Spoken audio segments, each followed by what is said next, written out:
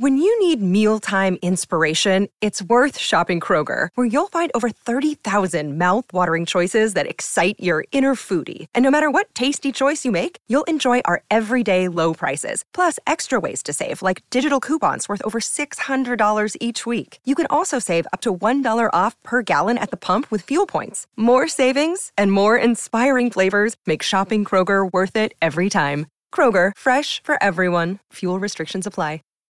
Save big on brunch for mom, all in the Kroger app. Get 16-ounce packs of flavorful Angus 90% lean ground sirloin for $4.99 each with a digital coupon. Then buy 2, get 2 free on 12 packs of delicious Coca-Cola, Pepsi, or 7-Up, all with your card. Shop these deals at your local Kroger today, or tap the screen now to download the Kroger app to save big today. Kroger, fresh for everyone. Prices and product availability subject to change. Restrictions apply. See site for details.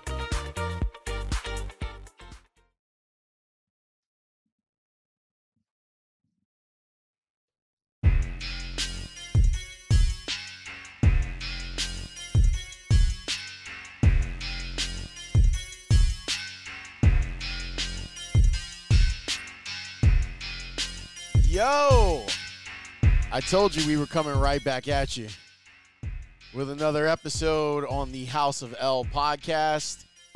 Thanks so much for hanging out. I am Lawrence Holmes.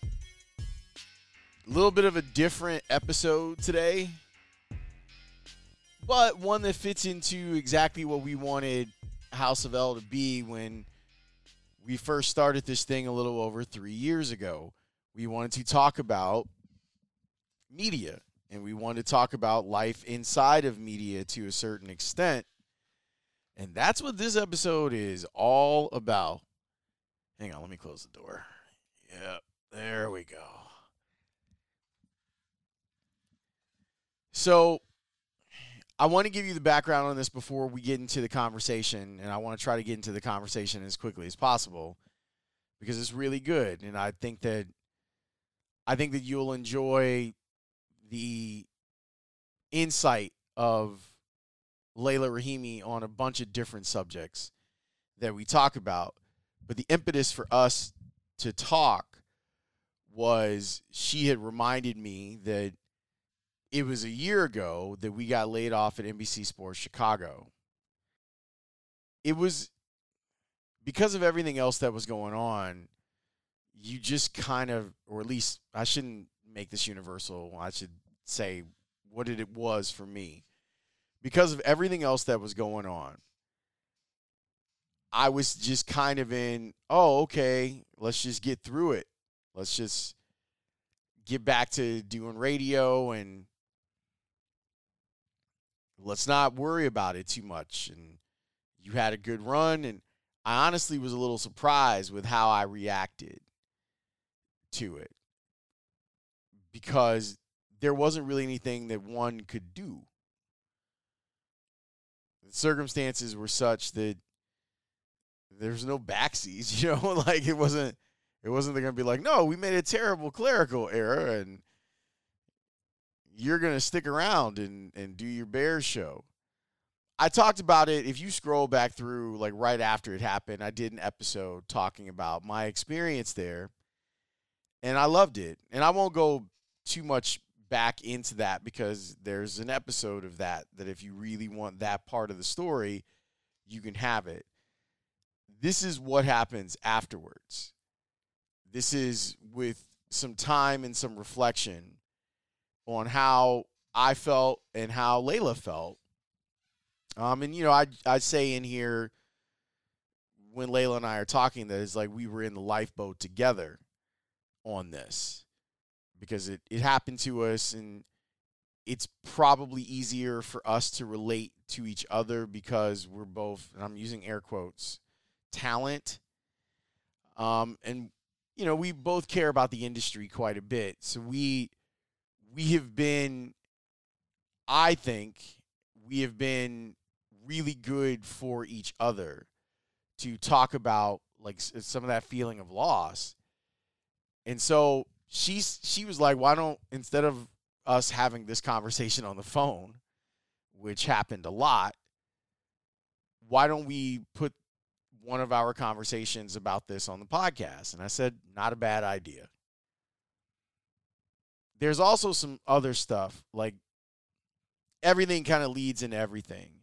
And it leads into a great conversation with Layla talking about her new gig and how that's different and the adjustments that she's making every day to be on radio. Again, these are things that we talk about as colleagues often, but maybe we don't let people in to it. So this is very raw stuff that you're going to hear. You're going to hear two people that were very emotional about their time working at a place and what it's like when there's nothing you can do. And in my case, like, I lost my dream job.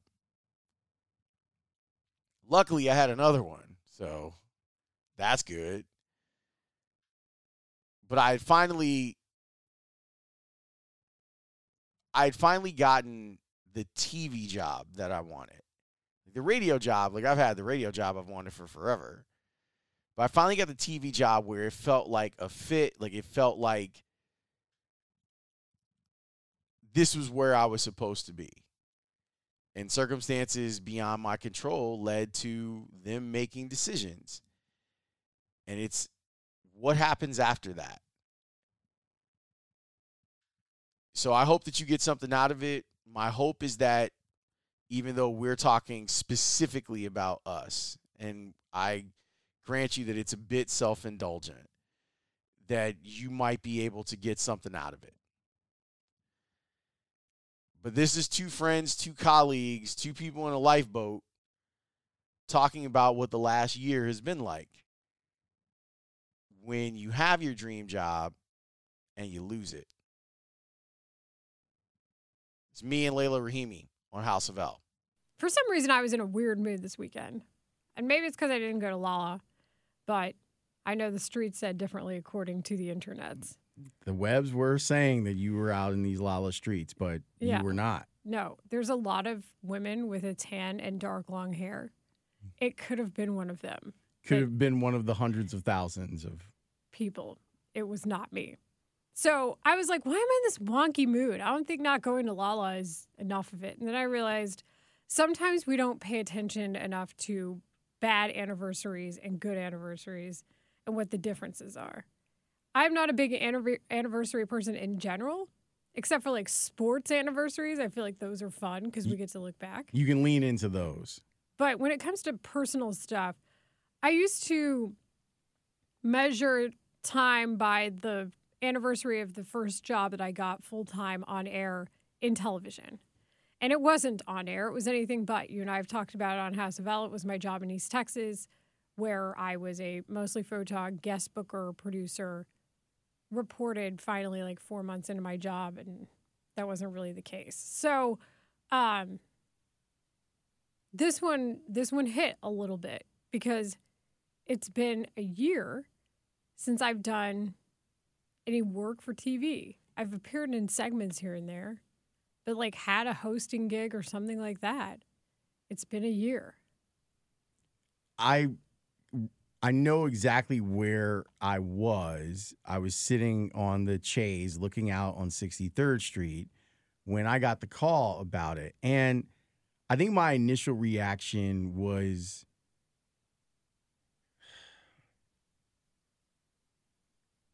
more clinical than I would have expected.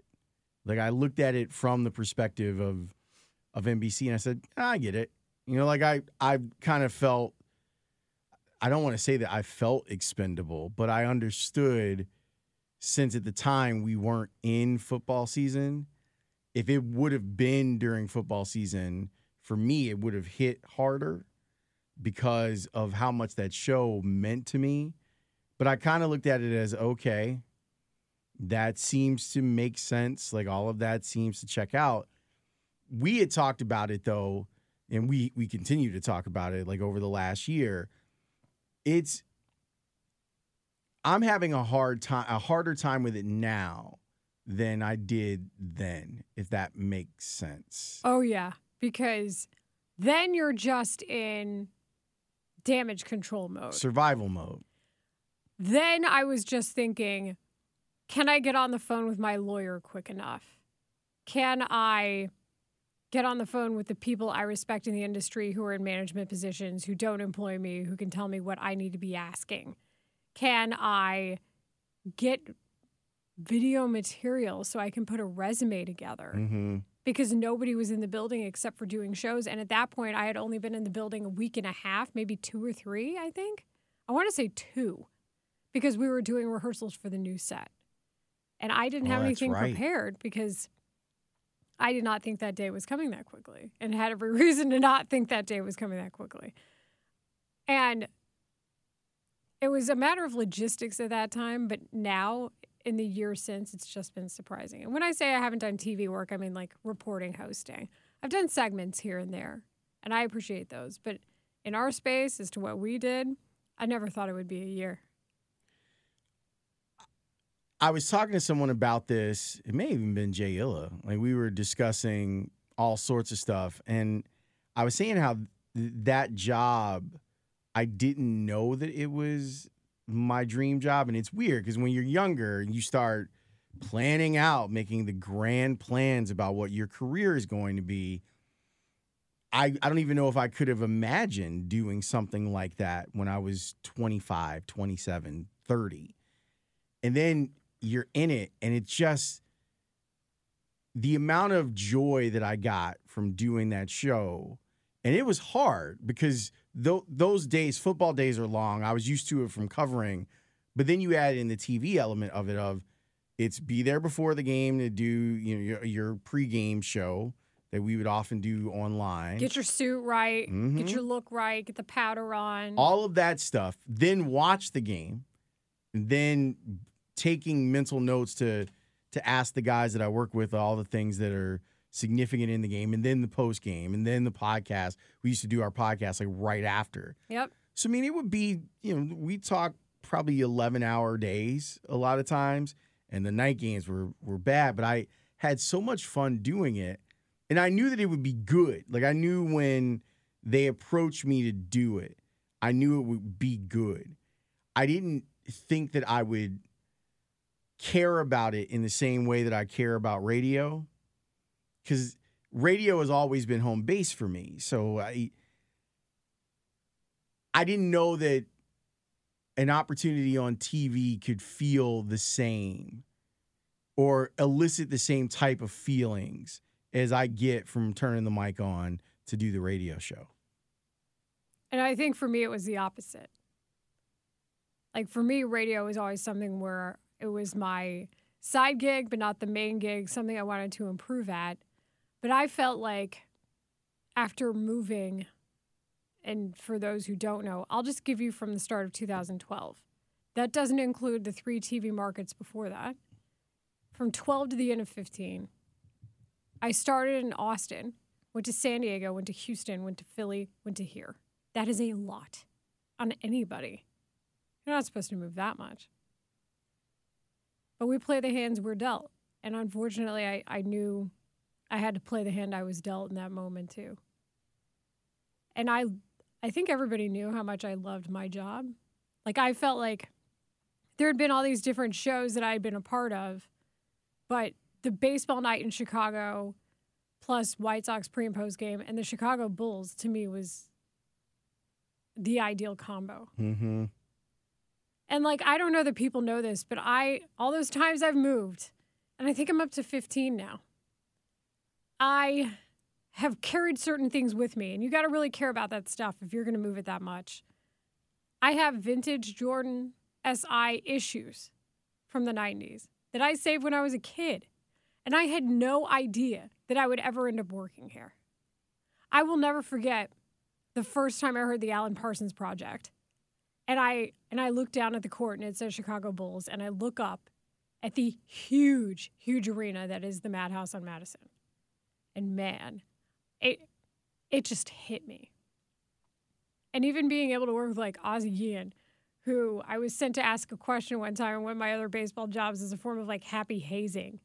And it went well.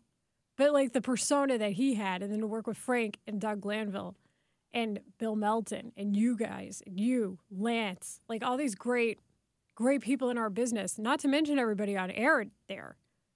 It just felt, I don't know, I just felt like for the first time in my career, those last 3 years, I was in a really sweet spot. I've been trying to work through the idea of our business is often a place where you go, okay, you dust yourself off, you get back up. You know, I'm sure that I've had this, given you this same exact pep talk about, you know, moving and transitioning into radio a few times. And I'm just wondering, is it allowed? Like, should you live in the space of the hurt, or I'm pretty good at compartmentalizing. I'm good at, like, I'm going to put this in a box and I'm going to put the box over here with all sorts of stuff. And I'm wondering, is that the right approach to it? Or do you cheat yourself by not leaning into the things that kind of hurt? I don't know if there's an answer for that. It's just something that's been swimming around inside my head. The professionals tell me grieving is personal. And unfortunately for us, I think people are going to say we're being dramatic. But given what we give up for these jobs, there's a reason it's dramatic. I just told you how many times I moved over a 3.5-year span. You have to create a new life every single time. It is not easy to do. Not to mention the fact that I see my mom once or twice a year. Right. And in this case, it was once in a year and a half. And my dad, once or twice a year, maybe. And so we choose that job, but at some point you're also a human being. And if there was ever a reminder of that, it was last year. And that was probably the hardest part too, is I called my mom and she and I were talking and she said, I wish I could hug you right now. Mm. And we couldn't.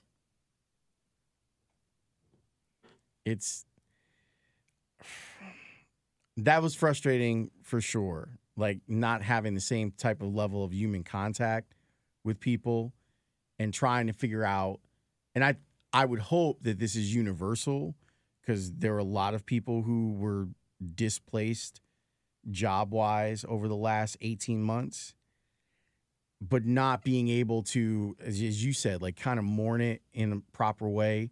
And I still go back to that idea of, like, the Puritan, like, work ethic thing and the stiff upper lip and all of that, where you are hurting inside because something that you cared about is gone, but you still have to eat. So, you know, our business, we are out front, and that means sometimes you have to put on a smile when you don't necessarily feel like it.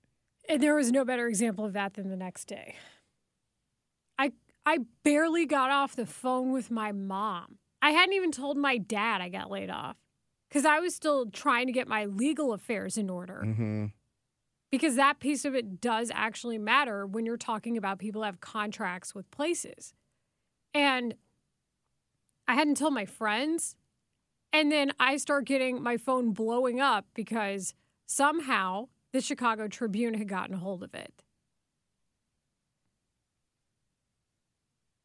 And there's nothing like, I'd been through this in Houston where people are going to say, well, you were bad. You should have been fired anyway.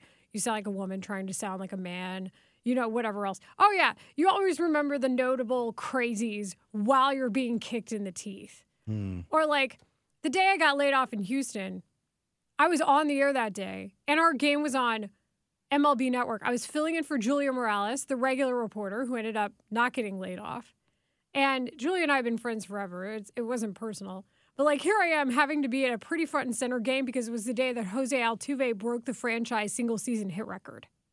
So, like, I don't get to absorb any of that. I'm dealing with it real time on TV that I was getting laid off in Houston. We had a little more runway. We kind of knew at that point that things were going to happen. It didn't make it any easier.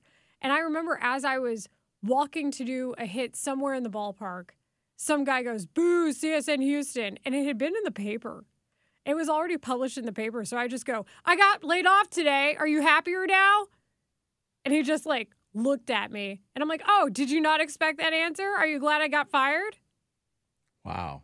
So then that kind of prepared me for what happened on, what was that, August 4th of 2020, the Tribune breaking the information. Control what you can. Put out something because the narrative is going to grab you if you don't say anything.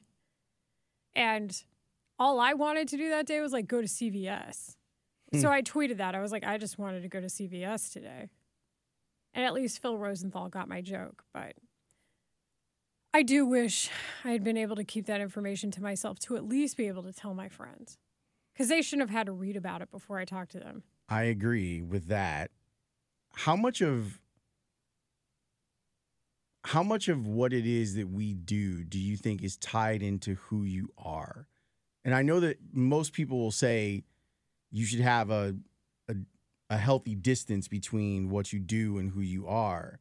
But considering these types of jobs, there's the connective tissue that if you aren't giving a little bit of yourself, it comes off as fake and phony. So it might feel more personal when you're let go from a place because it feels like a rejection of you, not a rejection of your work necessarily. And in our case, it wasn't even our work. Yeah, that's true. It had nothing to do with the work.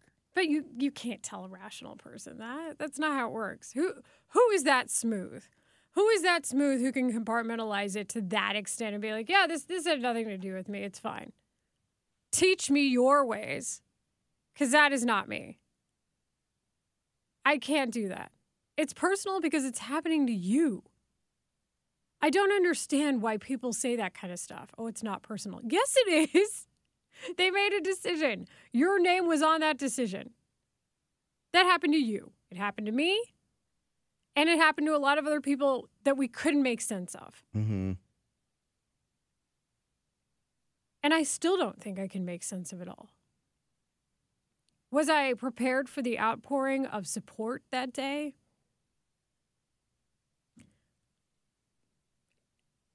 No. It's nice when people want to help and they want to lend their support. I had no idea how many people even cared. I just didn't. I had no idea. And to me, that's always the greatest thing about Chicago. The city's beautiful.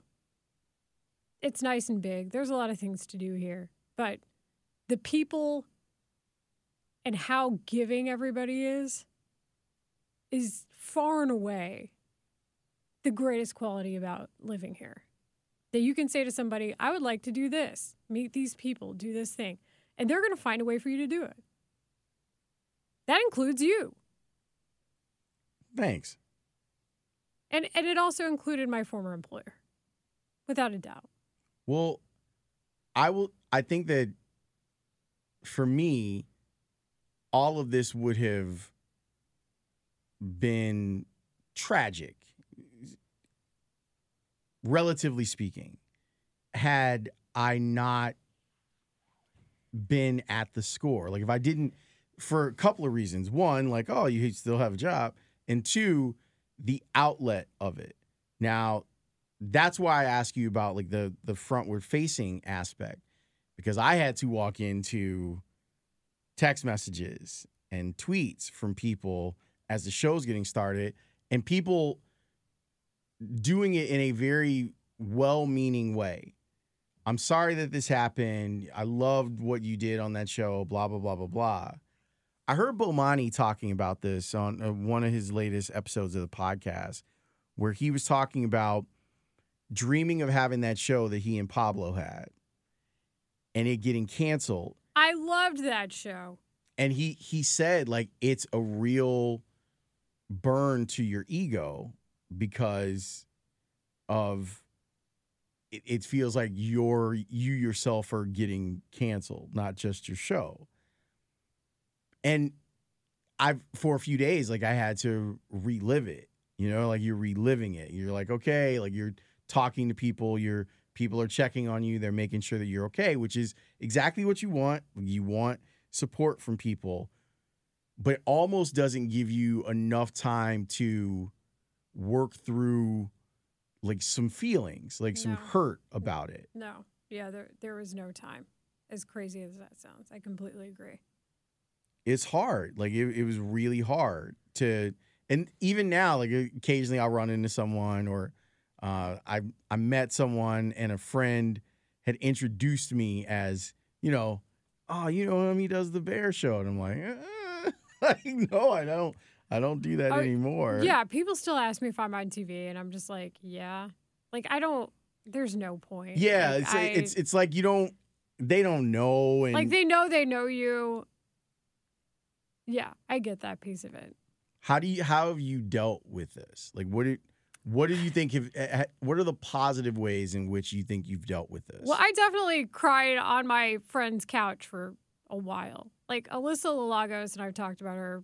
I think people know we're close friends. She also used to work at NBC Sports Chicago. Yep, she used to try to make me look beautiful. And Ozzy. And, it was always fun to see her every day. And she was a wonderful friend. And I cried on her couch. I cried on multiple other people's couches. I'm pretty sure I cried talking to you about it.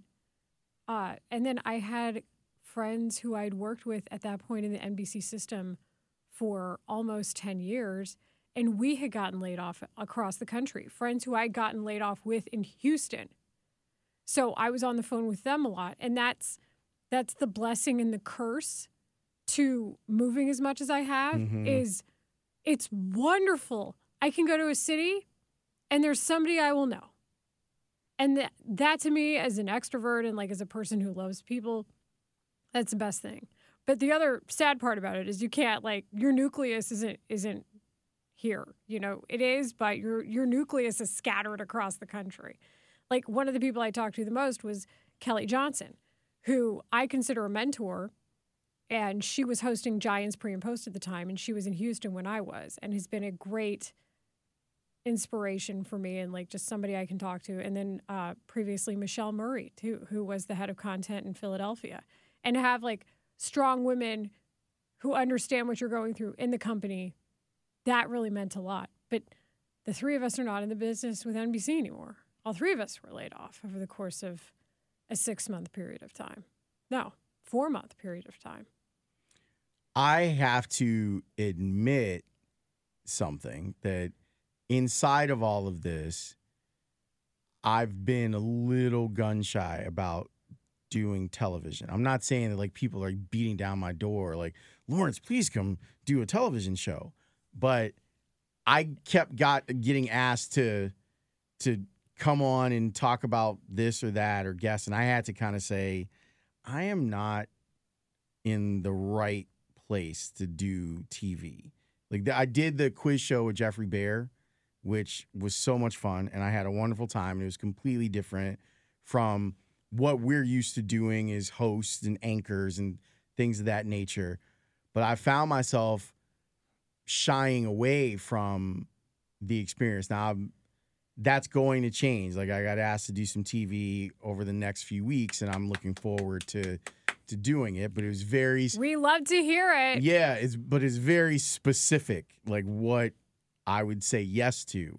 And I feel bad because I do think that there are people oh, well, you used to come on all the time. And dealing with I guess the word that I'm looking for, even though it wasn't this, this is the mind fuck of it. It's rejection without being rejected. Yep. And I'm okay, how do you... It's rejection without jettison. Yeah.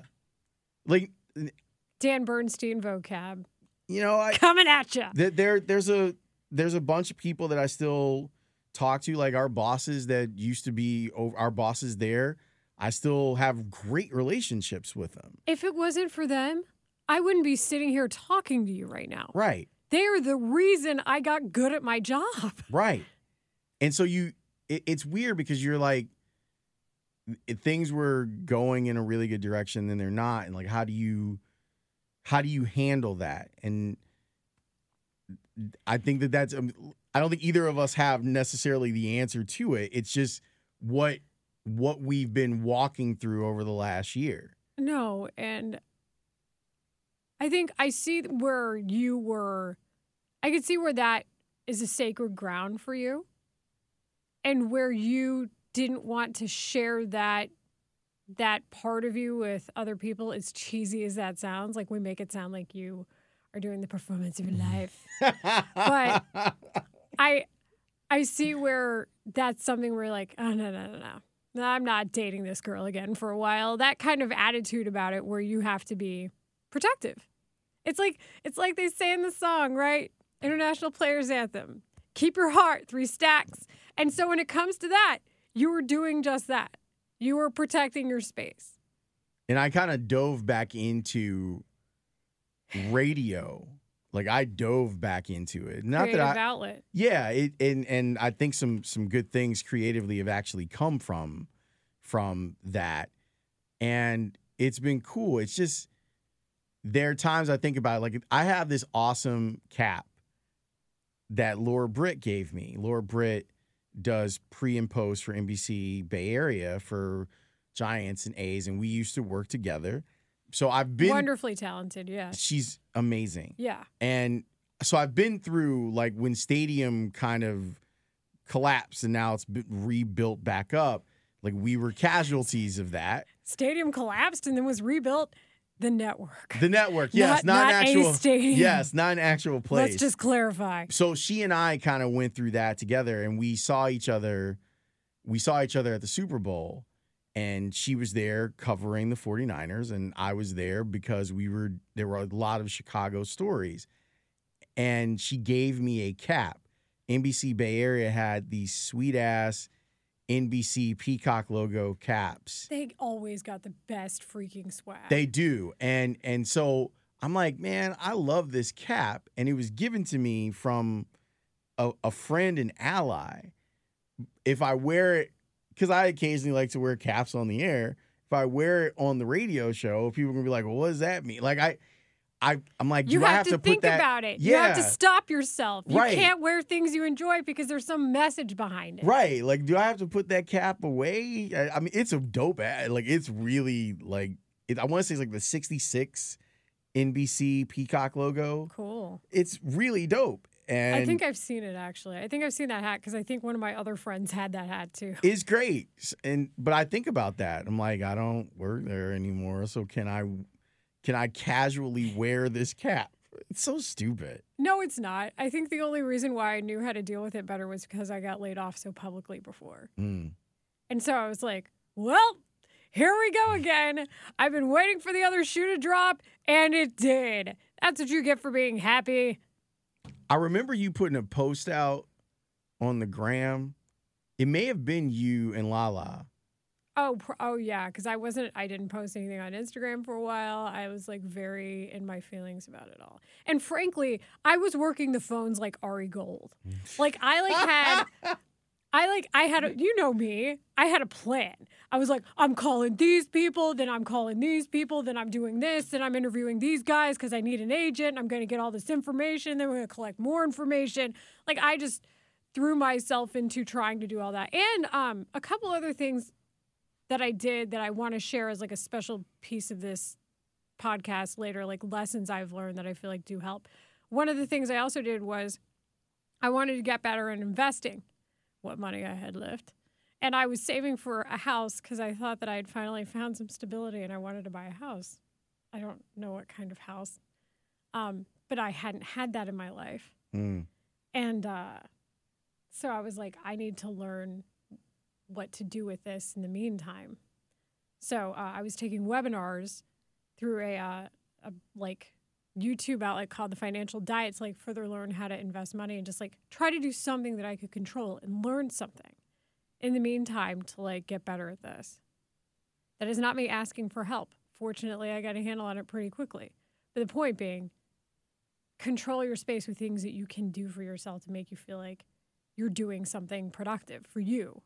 Self-investment, self-care. You know? That's a really good tip. What else do you think, since, you know, we on House of L, like we were talking about stuff that, like real life stuff that goes on in the business. I want to go back to what you were saying about getting on the phone with people. How would you suggest that if someone goes through this, that they try to put the business of Layla Co. or Lawrence Co. How do you manage the business of that in the immediate aftermath?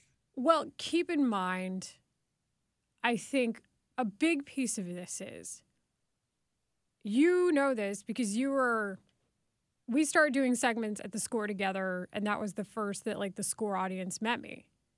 And that turned into me co-hosting with Danny a couple days, me co-hosting with David Haw a couple days, me doing extended segments with you, me calling in to do quarantine confessions as I'm like cleaning out my DVDs out of my apartment. Do I still have some of those DVDs? Most of them. Have I watched them? No. But they're there and I need them, okay? So I knew that at some point, unfortunately, as a woman in television, you were on borrowed time. As a woman in sports television, it's even worse. I'm too cheap for Botox. I'm going to get it probably this year. But I've been like putting it off. And I say this both as a joke, but like to also illustrate, this is the pressure we are always under as women. Our weight, our height, our hair, our face, other people's faces, be compared to them, etc. You know that you're always constantly having that happen. And if it's not by your boss, it's somebody else's. I'm not saying that was the case at NBC at all. They haven't hired anybody yet. Right. But you just know that that is pervasive in the industry. You hear stories. You see it happen to people. You always know that at some point your time is up. Did I think it was going to be before the age of 40? No. Did I have a choice in the matter? No. But I always knew that I wanted to diversify my portfolio. And I knew that I had a radio background, but I hadn't really done it much. So I started doing stuff at the Score. And then lo and behold, look what happened. The side hustle became the main hustle. Mm-hmm. But it was mostly because I've been preparing for this, whether or not I wanted to. And I don't know if that means I spoke it into existence or if I was smart or if, like, sometimes things just turn out a certain way. But, like, that was hard, too, by the way. Like, 10 days after I did my last show at NBC, I was back co-hosting with David Haw. And then we started doing the weekly segment. And that came up during a pretty tumultuous time here at the Score. Yes. People thought that somehow in less than 24 hours, they fired Dan McNeil and brought me on as a regular person.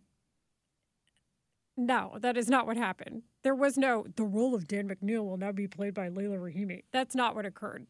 That was in the works for a little bit for me to be on weekly. Did I know it was going to turn into this? No. Not at the time. I just knew that I wanted to contribute and I had the time to do so. But because of that space, I got to get over it in the best positive way. We started to promote more people. I started to get more guests on. Like Maddie Lee became a common guest on the Score. Like Cam Ellis, Rob Schaefer, other NBC writers that I thought were doing great work. I talked about the product on the air.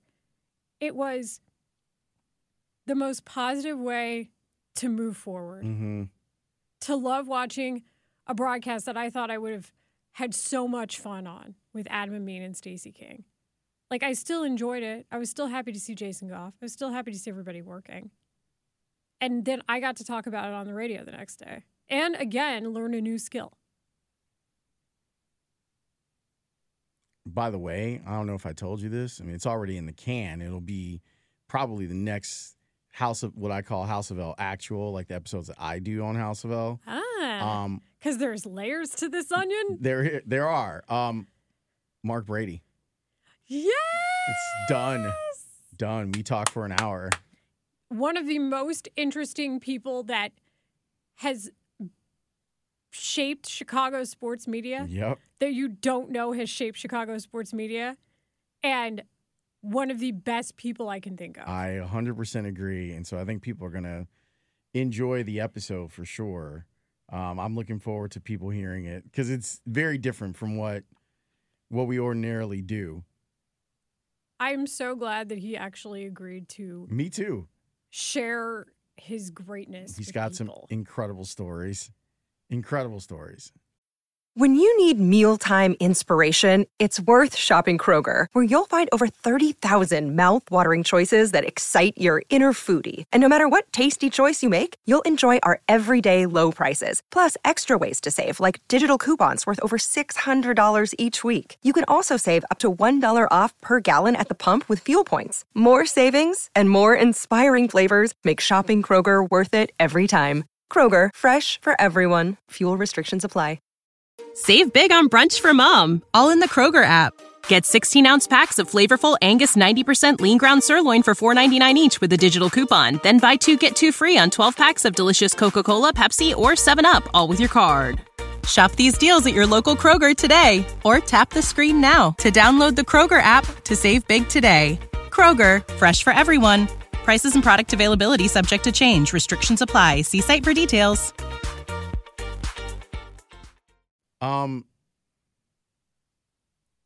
Do you two things? I know this is going to be a long episode. I'm like moving the mic we're over. We're good. We're good on time. I don't even care. Like I said, we should do this, and I think we should do this. Do you want to do TV again? Yes. Okay. So that's part of the game plan. Yes. That's no secret. Okay. I was just wanting to clarify. Do you think that you will ever get over the hurt of this? Because when I hear you talking about, like, what you're doing is something, what you're talking about is something that people don't ordinarily do in our business when they travel. My situation is different. I grew up here. I have a home here. Considering that you were this close to laying down roots in Chicago, is there any part of you that's like, I don't know if I want to do that? Like, not lay down roots, but I want to invest in the next television job that comes along. I don't know. I think it's a case-by-case basis. Ideally, I don't want to move, but it's a special slap in the face when there's nothing keeping you anywhere. This isn't the life that I wanted to lead at this age. That's it. And definitely it's born of the business. But because I chose a job in a line of work, I'm damned to that life. That shouldn't be how it is. It's not like I'm a traveling prostitute. And even they deserve love too while we're at it. Shout out to the sex workers. But you know what I'm trying to say. Like, oh, I deserve this because it's like, I'm not a mercenary. I'm not an FBI agent. Like, I don't deserve a life of solitude because I work nights and weekends and I work in sports. And holidays. Right. And I've had to move so many times during years where usually people are trying to set roots down. But we play the hands we are dealt. I like it here. I think that shows. I've very much had to learn how to do this job. And I'm not wired for the abuse that I get from it. And there are definitely days, and I know I've talked to you about it, where you have to ask yourself, what is it worth? And then people will say, well, if you can't handle it, handle what? We're talking about sports. Right. No, my job does not necessitate the treatment you give me. That is on you. If you're miserable inside and you want to take it out on people, what the hell's going on in your life? I always struggle on what to tell people when this comes up because person to person, it's different on what your response is to negative feedback. And there's not a catch-all solution for people in dealing with it. And I'm not talking about the fun stuff like you had a really bad take that was really dumb. Like, okay, yeah, that's going to happen. I'm talking about the people who think like I did anything to get on and like Dan Bernstein writes my paychecks and, you know, what people did years ago that had nothing to me, I have to pay the price for, and that lowers the opinion of me to them. No, what? No. I'm not going to sit here and be punished for somebody else's behavior that had nothing to do with me, nor am I going to be held accountable. And this has nothing to do with whether or not I took a job. Right. It's very part of the part of the business is the fact that you want to connect with the people that listen to you. Yes, of course. You want to connect with them. And that means that they connect with you too. And there used to be a little bit more of a buffer between the negative feedback that you were getting but now part of the ways that we connect with audiences have to do with immediate feedback and it being available. So if you're sitting there listening going like, what are you guys talking about? Like inside our shows, there's stuff that's built in. Like we literally have a screen that is scrolling in real time as we're talking, and people are allowed to text in their opinions of whatever.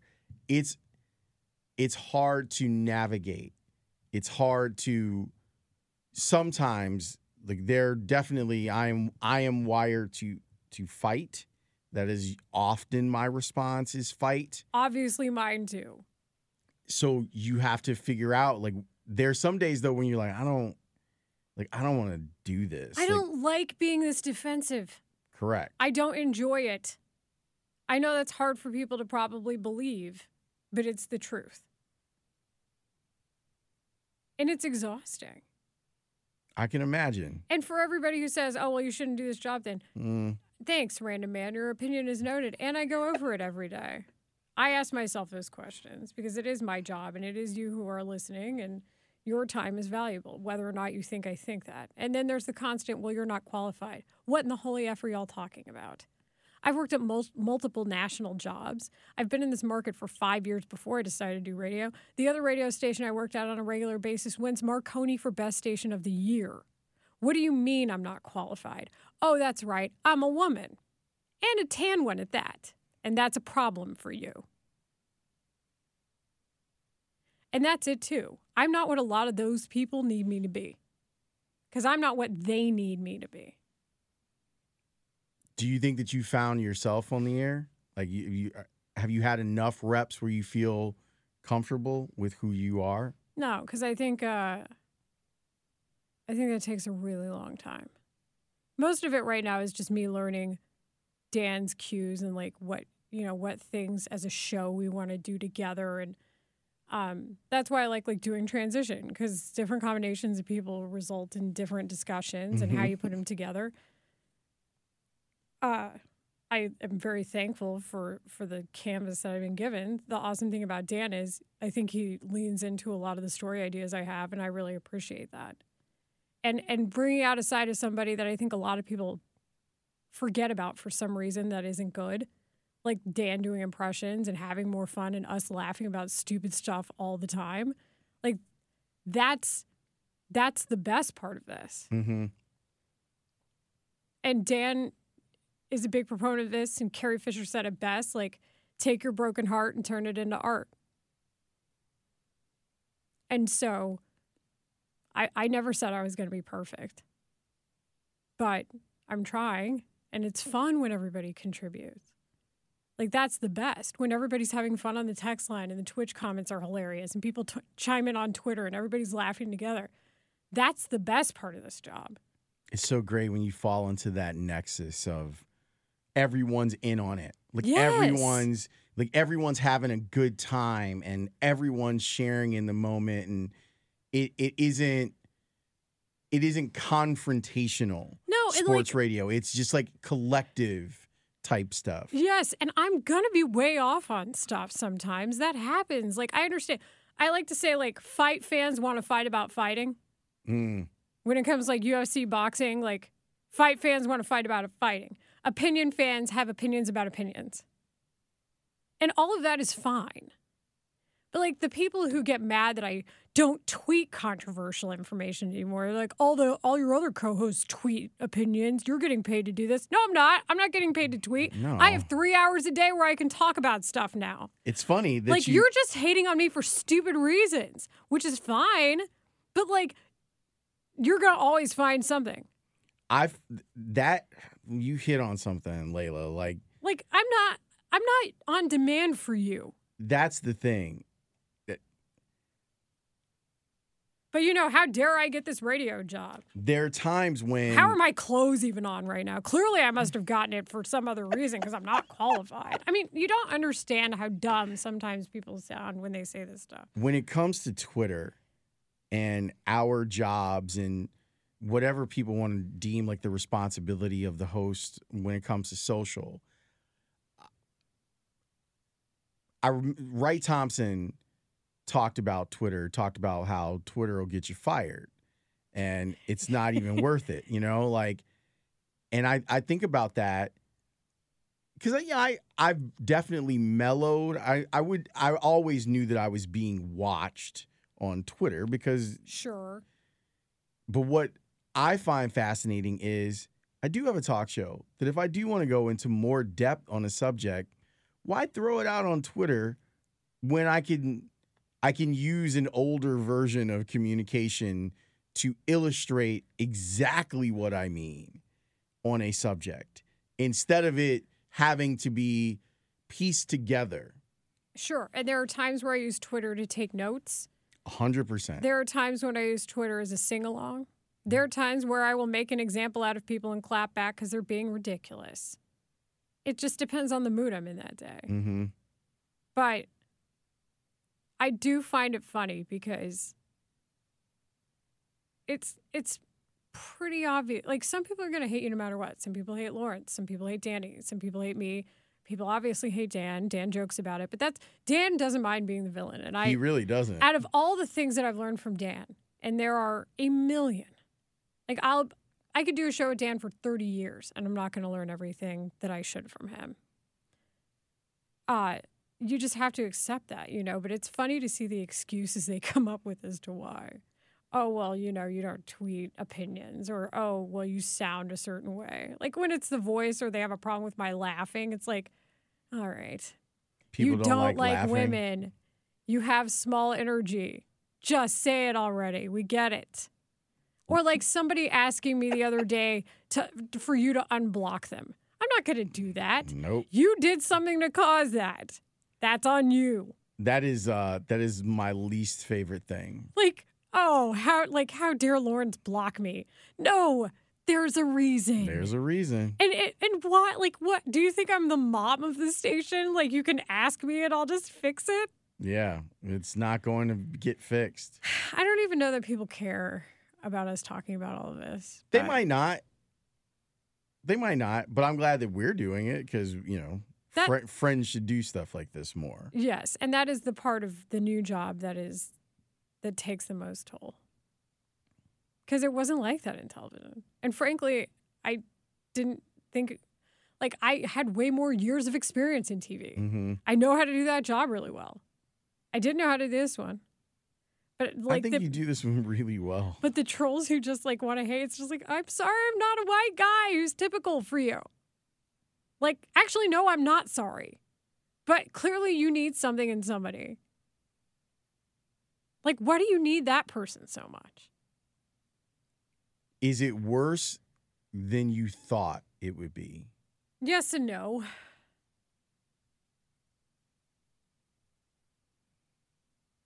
It's just, the problem is, the other thing that I did when I got laid off was I started going to therapy once a week. Okay. Because I needed to. I'd Sure. put it off.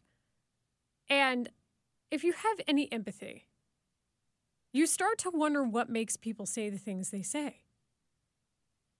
So then you want to know why, or like what's going on. You just want to know why this person's saying this. So you think about it. And because you're always trying to learn about people. And, it's just that part of it I've given more thought to than I should.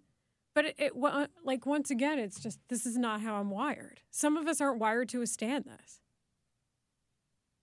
That's very true. I don't know. I think that you're more wired than you give yourself credit, but you shouldn't have to. Like, that's the problem. Like, there's an element of that in every single job. Like, where people think your job allows me to treat you this way. No. No. You decide Speak on that. You decide how you're going to treat somebody. And if you think I'm crying, I don't care.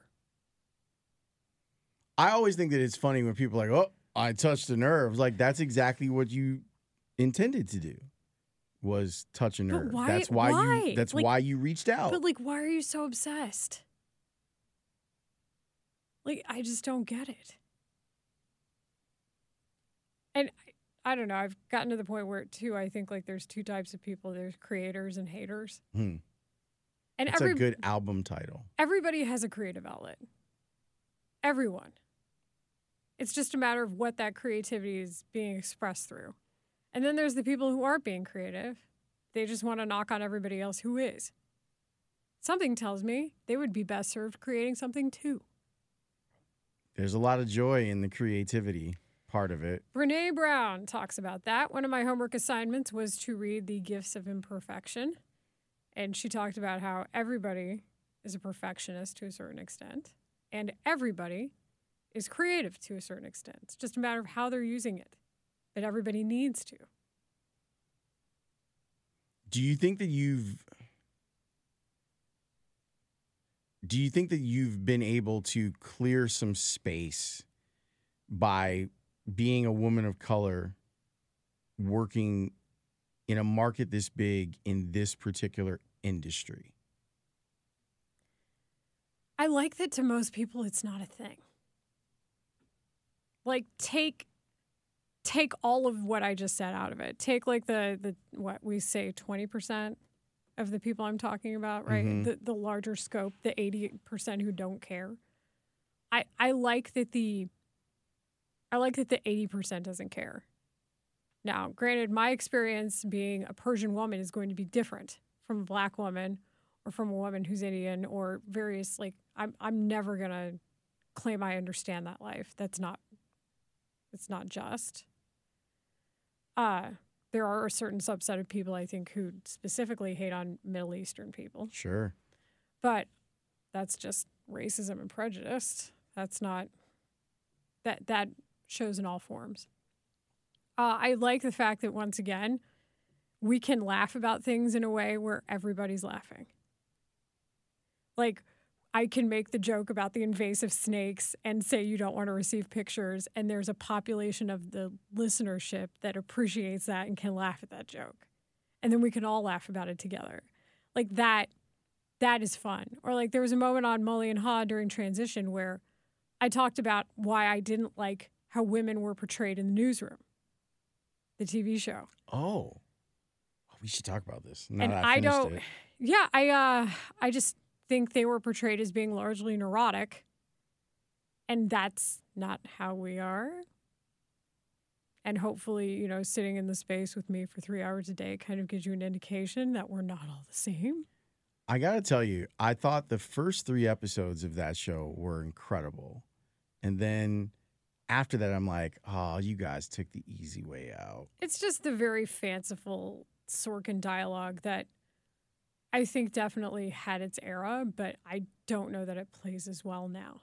You know that Reese Witherspoon sold her company for $900 million? Like her production company? If there's one person who needed more money, man, it was definitely Reese Witherspoon. I love it. I love it. But the idea being, like, women know women a little bit better than men's construct of women.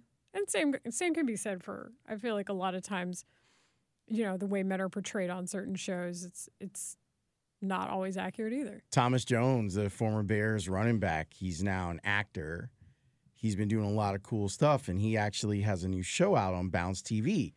And he's been chronicling this, like how the show came about. And he was talking about how he's always felt that black men in particular, like the way that they're portrayed in a lot of shows, is that they kind of fit into just a couple of different categories, and that's it.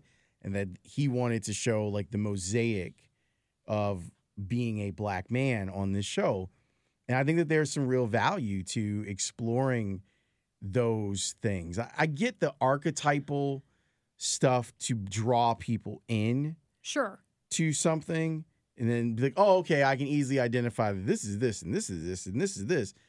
But then it's kind of imperative that you then stray away from that and you give dimensions to the characters that you create. If that makes any sense. Of course it does, because you want people to be able to identify with something.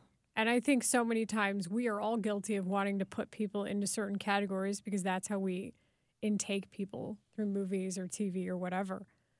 And that's not what we are. I find myself incredibly lucky that Mitch is just like, do your thing. Or if like I say to Dan, hey, I think this is interesting. Do you want to talk about it? He's always like, yes. Rarely ever does he say no. And I think he doesn't even say no. He's usually like, well, how are we going to do this?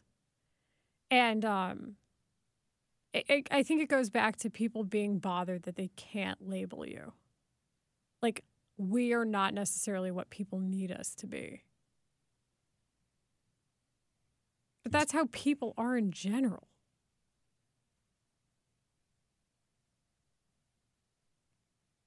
Do you think a year from now we do this again? I mean, we could.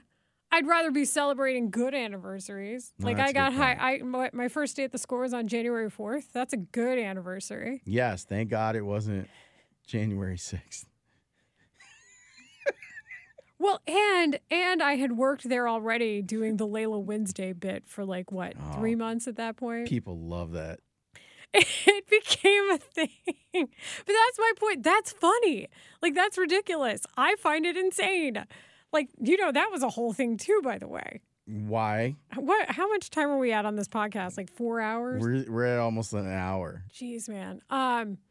So this is what our conversations are. Like whether it's a phone conversation or a conversation in a bar or a conversation in a car. This is what they are. This is how the two of us communicate with each other. And frankly, like Lawrence has had to explain to me how to deal with trolls, and that's a thing. I guess that means I'm giving them the power. No, I wouldn't really say know that. No. I've talked with people about this in the industry before, and it's just like everyone has their own. I don't know if I can even really truly offer advice. I can only say these are the things that have worked for me.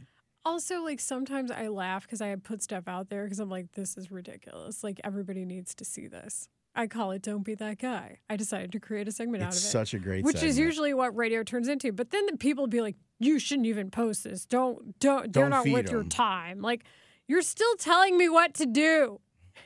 Even when it's positive, at the end of the day, you're also telling me what to do. Just want to throw that out there. Not you personally, but like random people. So probably me too. no, it's honestly. different. I think it's solicited discussion. The best is also like the score. Whenever you find the sweet spot of like the exact same thing being said the exact opposite way next to each other on the text line. Like, you've let this interview go on way too long. It's boring. This is awesome. Thanks for letting this interview go on. I love that. Those are always my favorite. And just know that there's a silent majority. Oh yeah. That there's Like, it shows. they don't feel the need to, because they're just enjoying everything. Like I realized today that the same number keeps texting us saying we never talk about the White Sox. Correct. And it's like, I asked Jed Hoyer about trading with the Sox, and he talked about Rick Hahn on the freaking interview with Jed Hoyer. Yes. Like, nobody's ignoring these things. Yes, it's all about you. We decided what is going to make you, random number that ends in a 2 digits I don't want to say in the air, be bothered today. We're totally doing our show for you. Just needle you. And yes, I should be fired because I didn't think through one trade. What? Stop. When you're doing this type of job where you have to react quickly, mistakes are made. So it's not, you make them go, I messed that up. And then you move on. No, how dare I? How dare I get a job? And, clearly I deserve, no, especially the people saying this have never, ever done anything they would probably do differently at their jobs immediately. No, I clearly am not as perfect as all of them, and I definitely deserve to be fired over it. It's been lovely working with you. I'm going to succumb to them now. Don't leave. I do a lot of that too. You know that. Like, people are Yes. like, you don't belong in there. I'm like, cool. Great. Person who got a Twitter account last month, guess I better quit. They don't like it when I agree with them either. I'm not here for criticism from the Twitter classes of 2020 and 2021. I just love it because I'm like, cool, John with 19 numbers. Guess I better quit. I'm not going to take that criticism. Before I let you go, what's the thing about the TV job, since that's how this conversation started, what do you miss the most? I think just the knowledge of knowing what I'm doing.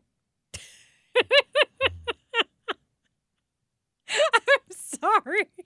That sounded way worse, but still accurate. It's accurate. Nothing wrong with it. Because, like, this is not where you're supposed to learn on the job. It's just not.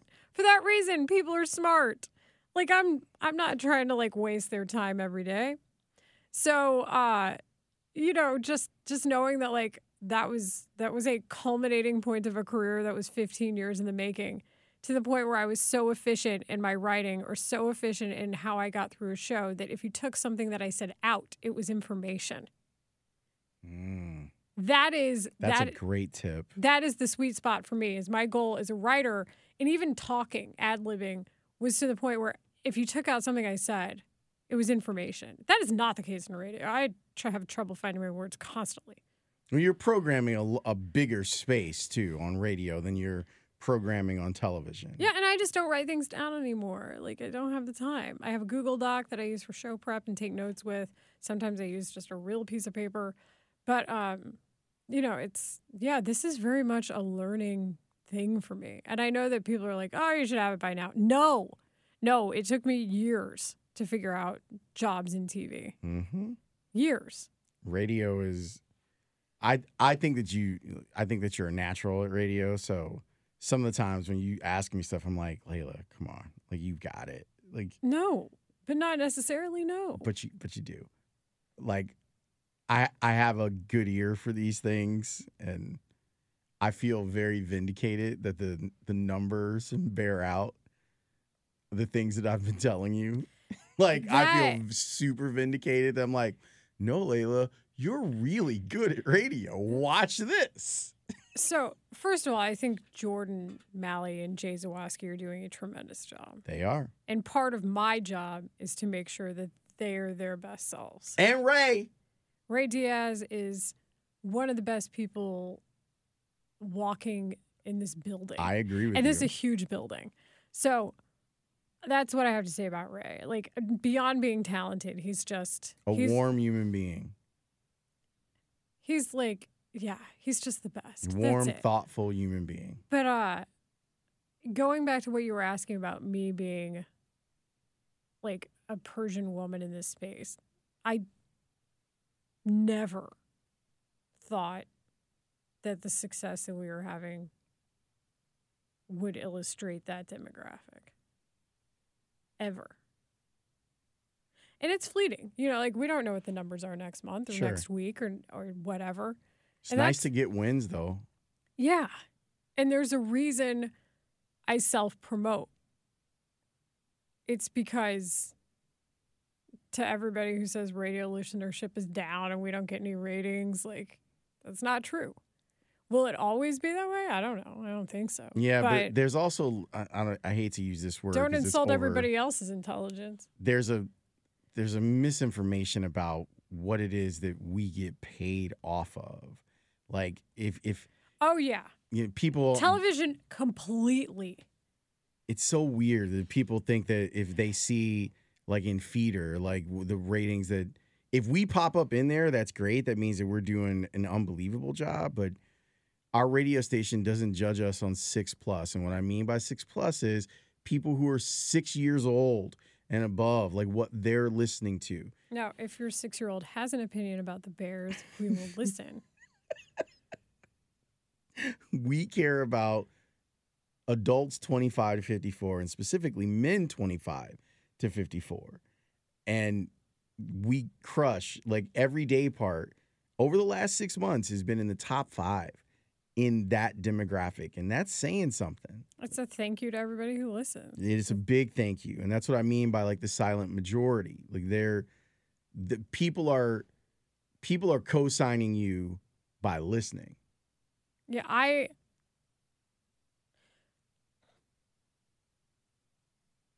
it goes back to what I said about I was not prepared for the support I was going to receive when I got laid off. For all the griping that I've done about Twitter over the past 6 months, like the support I received when I got laid off was, I think I saw everybody's comments, and if I didn't, I'm sorry, but that's it. It will never not amaze me and just mean something. Like, nice words mean something. And yeah, to see, like, once again, to see that support, I don't understand it. I appreciate it greatly, to say the absolute least. Like, it doesn't make any sense. Like, it's really nice. Like, I had no idea. It doesn't mean I'm going to be perfect all the time. It means actually I'm going to be perfect the least amount of the time. Mm-hmm. But, I don't know. Yeah, that's the craziest part about it. Well, thanks for this. I appreciate you. Number one, I always tell you that if you have an idea for House of L, Which I did today. that you should bring it to me and we could do it. I'm really happy that you brought, because I probably needed to talk about all of this stuff. Like, I usually don't seek people out to talk about a lot of this stuff, and I probably should. Per usual, I did most of the talking, didn't I? That's fine. It was very helpful for me to talk with you about this, because I feel like we're in the lifeboat together on this a little bit. Indeed.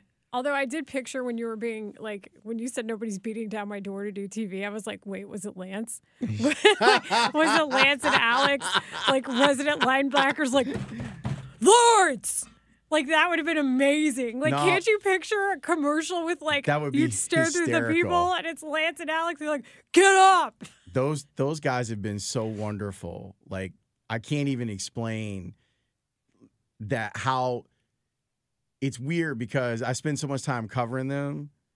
It's weird that they now think of me as a teammate. Yes. Yes. Isn't that the best part? It's That was pretty the great. best part about working at NBC Sports Chicago. Is like, you became Ozzy's teammate. Right. You became Alex and Lance's teammate. Kendall Gill's teammate. Yes. And like, that is genuine. And then you see, like, oh, I get it now. And it's not just us on the air, by the way. Like, the producers, like the associate producers, everybody, like, we're teammates with them. Yes. And they embrace it. And they treat you like such. Yes. It's a very cool thing.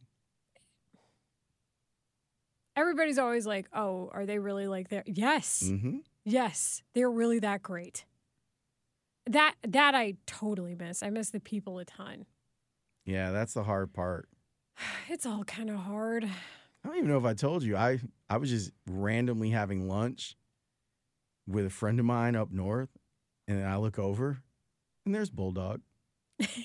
Kevin Anderson. And then we just started talking about Star Wars. I miss him. It's a lot. It's a lot. Like, when you build a family, and then you, through no fault of anyone's, like, you have to end up, like, walking away from that family. It's a lot. It's a lot. I know that you think that, like, I know you're trying to end this, but do you remember, the other thing that I remember a lot is this text that we got from our boss, Kevin. Mm-hmm. And it was the day after everything got shut down. It was you, me, Jason Goff, Kendall, and various other people from the station coming in and out on an episode of Sports Talk Live. And Cap was in New York. That's right. He was at the. That's right. Was it the A10? Yes, he was at the A10 tournament. So he was at the A10 tournament, and it was before it had got shut down. I think Russ Dorsey was there with us too that day. By the way, Texan just rolled in there before it got shut down. Gotten shut down. Wow. Maybe later in the tournament there was a semifinal. Not a semifinal, a semifinal. So I'm dang. At least I can catch him now. So this is why this is hard. So we did that episode of Sports Talk Live. And I remember Kevin sending us a text message saying, thank you for being there for people. I truly believe we have the best roster of on-air people in the country. And it was never the same after that. So a couple of things I've learned. Take your broken heart, turn it into art. Some sort of creative process. Something. Everybody has creativity in them. Somehow. Even if it's writing drunk in your notes app. Like, I don't want to hear it. Like, something. Number 2. Sometimes the best way to get over something is to still lift the people you appreciate up. Number 3, learn a new skill. You might not be good at it, but that doesn't mean people won't be supportive. Number 4, appreciate those who were there for you. That's probably number 1, really, but I'm just doing this off the cuff. I will always, always, always, always be so grateful for that. And then, like, control things that you can control. Like, try to do something for you that's really actually self-care. Like, learn something new, literally invest in yourself, or just, like, make a checklist and for things that you want to do, and if you can start checking those off, then you've done something that day. That's what I learned. Oh, and therapy, which is also probably number 1. Like, learn how your brain works, because it will play tricks on you. And there's the Houston in you coming out. You just threw out a Ghetto Boys lyric for us. Uh-huh. My mind's playing tricks on me. See, this is why you're the best. Same. What? I'm like, semifinal? Shutting down? My God. At least I didn't say isn't it. All of it works. But does it? It's all part of the charm. Yeah. We just were reduced to noises now. Terry Boers would be very proud. Because that's what Terry would do. He'd make noises. Sometimes people say that. They're like, you're just Terry. And I'm like, this is bad? Yeah. The guy had a 25-year career in the business. Or the ones who are always mad at me because I laugh too much. What the hell is wrong with you? I don't even know what that means. Like, we work in sports. It's supposed to be fun. Also, a laugh is an affirmation a lot of times. Like, it means that person and you were thinking, like, I can't. All right, then we'll end it there. Yeah. Thank you for this. I appreciate it. Thank you. I'm sorry that this turned into the private episode of Layla Rahimi Talks. Hey, man, Layla Confessionals. This is going to be a big, big hit on House of L. Yeah, I don't know that we added anything here, but... Well, we'll find out. The people will let us know if we did. And if we didn't, that's fine. We at least helped each other. Who cares? You're stupid. Why did you post this? I posted it because I found it interesting, obviously. Are we still doing this? God. You're the best and you're crazy. And I mean that in the most perfect way. Dude, how long is this podcast? It's over an hour. Like, by how much? Like 59 minutes? No. It's only like an hour and 10 minutes. Really? But that's before I do the front and the back. I'm sorry, everyone. Some great stuff there from Layla, talking about all of this. Like, every part, every facet of, like, this transition that she's making from doing TV to doing radio. And I'm still, I wouldn't, it's weird because I wouldn't consider myself a television person. Like, I think almost everyone, even though I've been on TV for 10 years, I think everyone thinks of me as a radio person who happens to do television. And Layla has somehow gone from, well, I mean, her background is actually in sports radio, but she spent the majority of her career in television, and now she's like a television person who happens to be a radio person. So we look at it from kind of funhouse mirror perspectives. But I love her talking about getting into the groove and figuring out where she stands and what issues are there to fight for and what issues that she leaves alone. And her her position is unique. And I don't mean just that she happens to be on from 9 until noon. I'm saying that it's rare that you see women of color hosting sports talk shows, especially if they aren't athletes. And so it's good to hear her perspective. And you heard me in there, like, kind of, when it comes to trying to give her advice about some of this stuff, there's part of me that feels like it's inadequate because her experience is so different from mine. And I'm trying to give her the best advice that I can about the business. But then you realize that, you know, it's not the same thing. What I'm going through is not the same thing that she's going through. When I get an angry text or tweet or someone on the message board or someone in the chat, it's different for me than it is for her. So I try to do my best to help out when I can. If she asks, I try really hard to not give unsolicited advice. I'm not saying that I don't. I do, but I try really hard not to do that. But I really appreciate that she is so raw in this and so open. It's one of the, like, what I got from her, like her even thinking about doing, like, talking like that on House of L, like, to me is a real victory. And it's a real victory because this is what we're supposed, like, this is it. It's supposed to be an inside look in the business. And it doesn't get more inside than what happens when you lose a job in this industry that you love. Like, what happens and how does it feel? So I'm glad that she was able to share her story and that we were able to talk about it. It's a bit of a taboo subject, to tell you the God's honest truth. What happens? How do you digest all of it? I'll say this much. It's good for me to just talk about it. Golf and I have talked a lot about it too. But it's good to just talk about it. Even if I don't necessarily come up with solutions, and I'm a solutions-oriented person.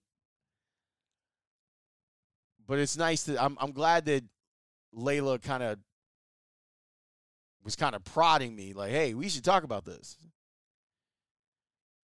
Because every now and again you need to do that, to reflect and try and figure some things out.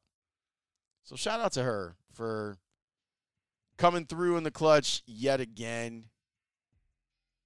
Radio superstar Layla Rahimi being on my podcast.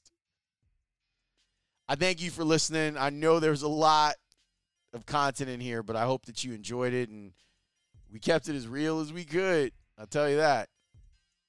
Thanks for your continued support of this podcast. It is much appreciated. We'll have another episode of Sports Adjacent coming up later on this week. Maddie Lee will be back with her baseball podcast, and who knows, maybe I'll add more to this particular discussion. Again, thanks for your support. I mean it. Talk to you next time. Peace.